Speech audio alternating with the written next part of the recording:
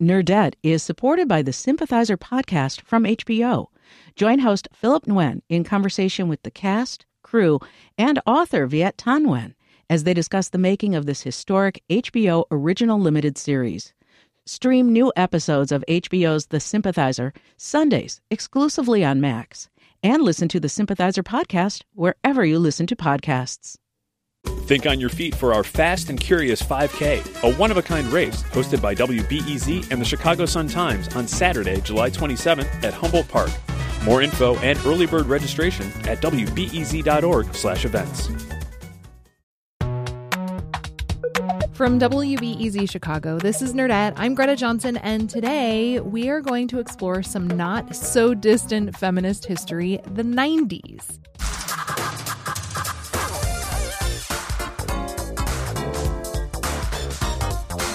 You might remember, or you may have learned since then, that 1992 was actually called the Year of the Woman. And that's because the number of women elected to Congress here in the United States jumped up by 2/3. It was the biggest increase in U.S. history. But just 6 years later, Time magazine actually accused the younger generation of being politically inactive. And the cover of the magazine asked if feminism was dead. So, how important were the 90s in feminist history, and how did they shape the place we're in today? Well, today we're going to speak with Lisa Levinstein to find out. Now, I had always been really suspicious of this narrative about feminism being dead. And when I started going to the archives and conducting oral histories and looking at the forms of activism that weren't getting the attention of the reporters from Time magazine, I found that, in fact, this wasn't just a dead decade. This was actually one of the most pivotal decades, I believe, for feminist history.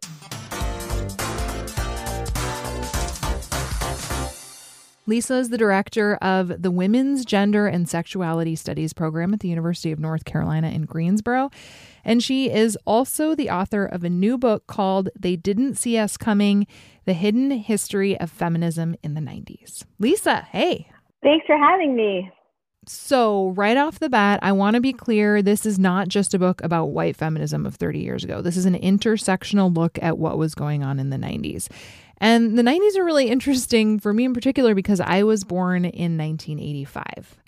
So I feel like I still am kind of reframing what a lot of those historical events that happened in the 90s were and how they kind of fit into feminism, because for a lot of them, I was like 9 years old. You know? Right. So can you tell us about some of the like touchstone events of the 90s that you think impacted feminism the most kind of during that time? Absolutely. Well, one of the events that really caught my eye at the beginning, because I too lived through the 90s, I was a decade older than you, but was the 1995 Beijing Women's Conference. Yeah. In the United States, the media coverage of this conference was almost exclusively about then First Lady Hillary Clinton, who gave a widely celebrated speech at the conference.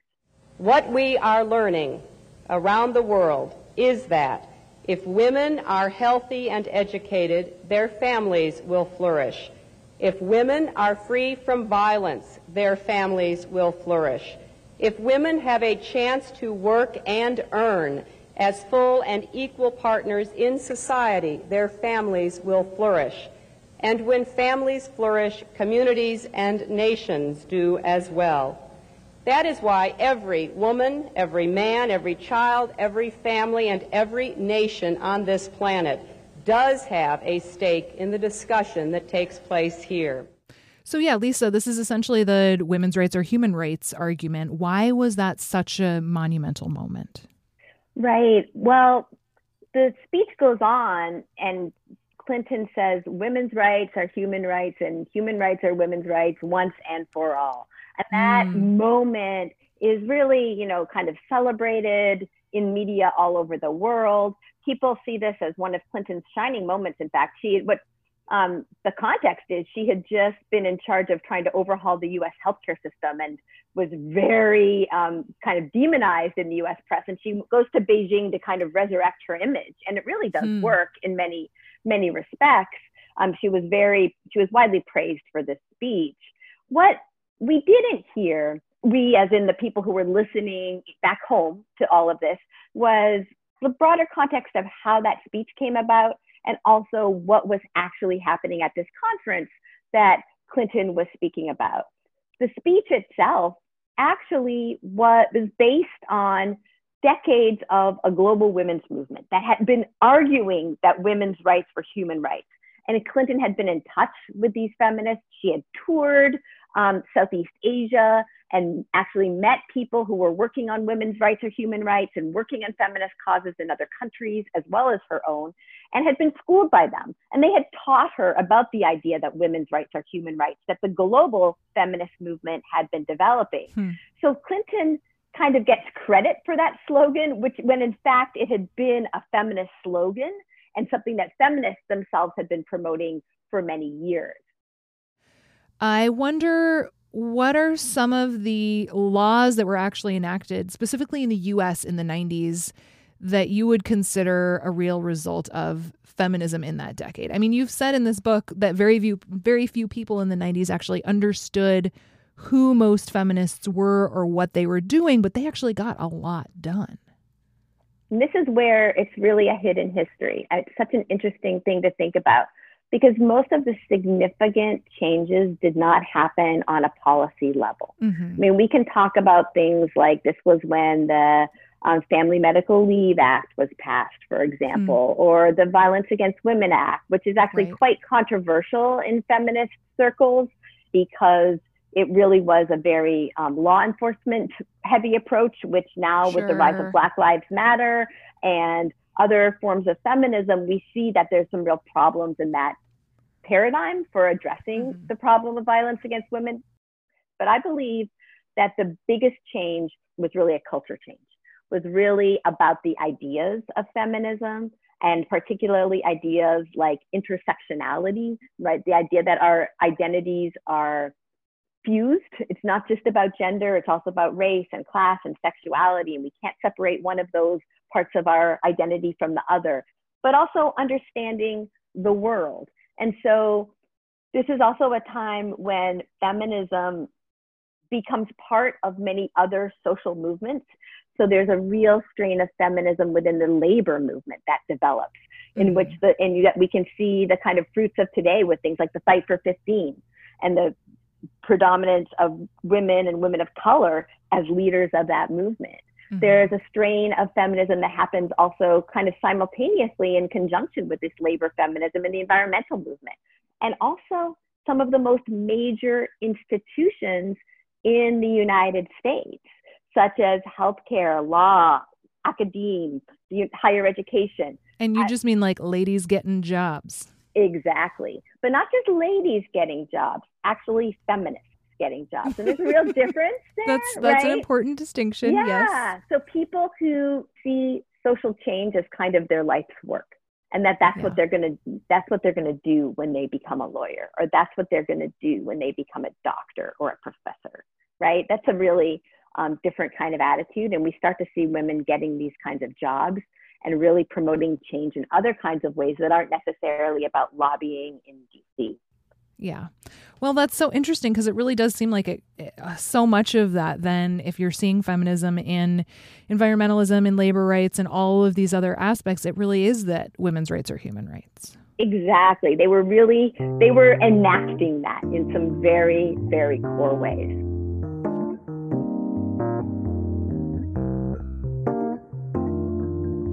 The first anecdote in the first page of the introduction of this book mentions the 2017 Women's March on Washington, which was the march that happened, was it the day after President Trump was inaugurated? It was, right? Mm-hmm.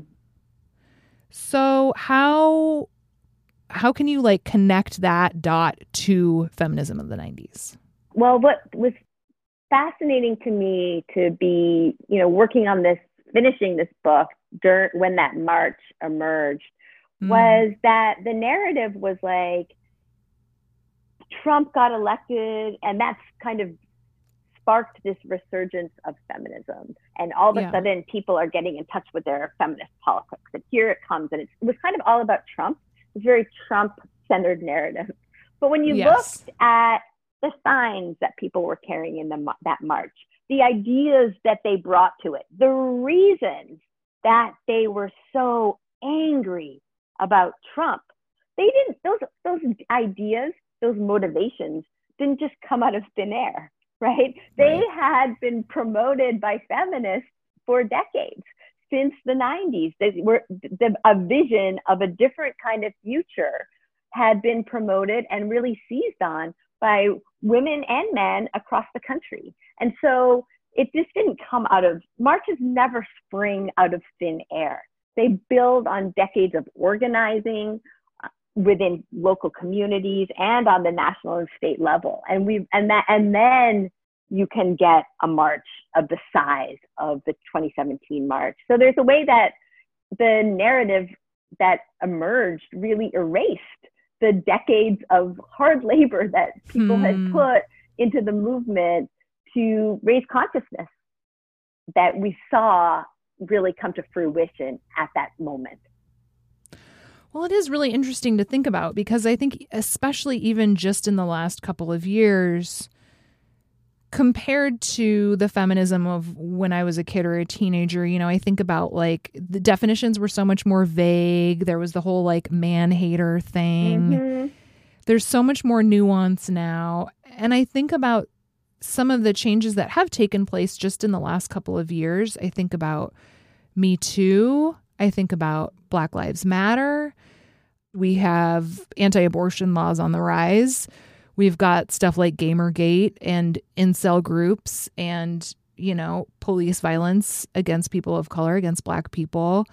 How do you think the movement is different now? Or what is the most important thing for the movement to be doing right now? Well, I just love what you're outlining, because it seems like a contradiction in a certain way. It's super confusing. Like, well, how can we have this very strong, nuanced, diverse feminist movement of today and all of these terrible policies and this terrible president? And you could say the same thing about Black Lives Matter. How can we have this incredibly strong grassroots movement for racial justice and, the rise of like horrific forms of white supremacy kind of coming out of the closet and feeling empowered to be even more present on the public stage? So I kind of want to, in a certain sense, it's not just feminism that is kind of confronting this contradiction. You could also say the same about the environmental movement. We've had some terrible rollbacks of things recently, right? And yet the environmental movement is also kind of stronger and more diverse and intersectional than ever before. And so there's a way that the stronger the movements get, the more there's a clampdown, right? But and I do think, though, increasingly what we're seeing is, even in the RNC these past few days, the Republican National Convention, they are co-opting the message of the movement. They're claiming they're on the side of Black people, of women, of immigrants, right? That's how powerful these movements are, that even those who are trying to clamp down on them and expunge them and deny them the vote and deny, and basically undermine our entire democracy, because they know the majority is on the side of social movements and the only way to keep power is to basically erode our democracy. And they also are feeling the need to kind of not be explicit about who they are, but claim they are for some of the things that these progressive social movements are for. So it's a real conundrum. But it really is, I think, about the strength of movements provoking a kind of equal and opposite reaction, right? So you have a movement and then you have a backlash, and these two things play out simultaneously really throughout U.S. history. Sure. So we're in the middle of a pandemic.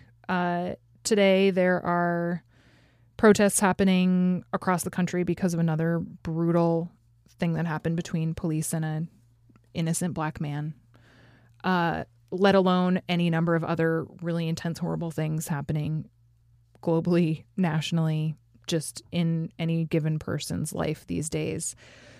Where do you find hope? What do you look towards on a day when you're feeling particularly exhausted these days?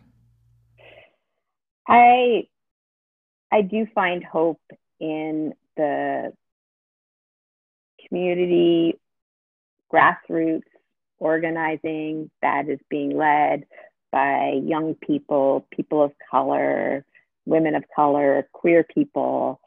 The organizing that is happening right now is, I think, really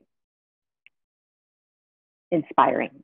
And to hear young people talk about their visions for the world and about what they want to see in the world, and to watch them not just talk, but also organize and also put things into practice is really inspiring. Well, Lisa, thank you so much. Your book is excellent, and this was such a great conversation. I appreciate it. Oh, it was such a joy. Thanks for having me.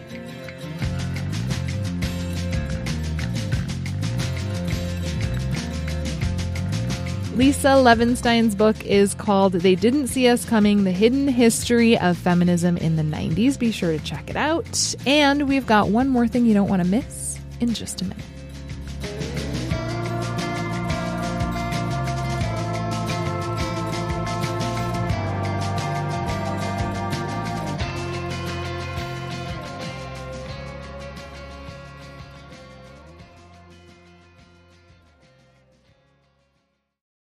Nerdette is supported by the Sympathizer podcast from HBO. Join host Philip Nguyen in conversation with the cast, crew, and author Viet Thanh Nguyen as they discuss the making of this historic HBO original limited series.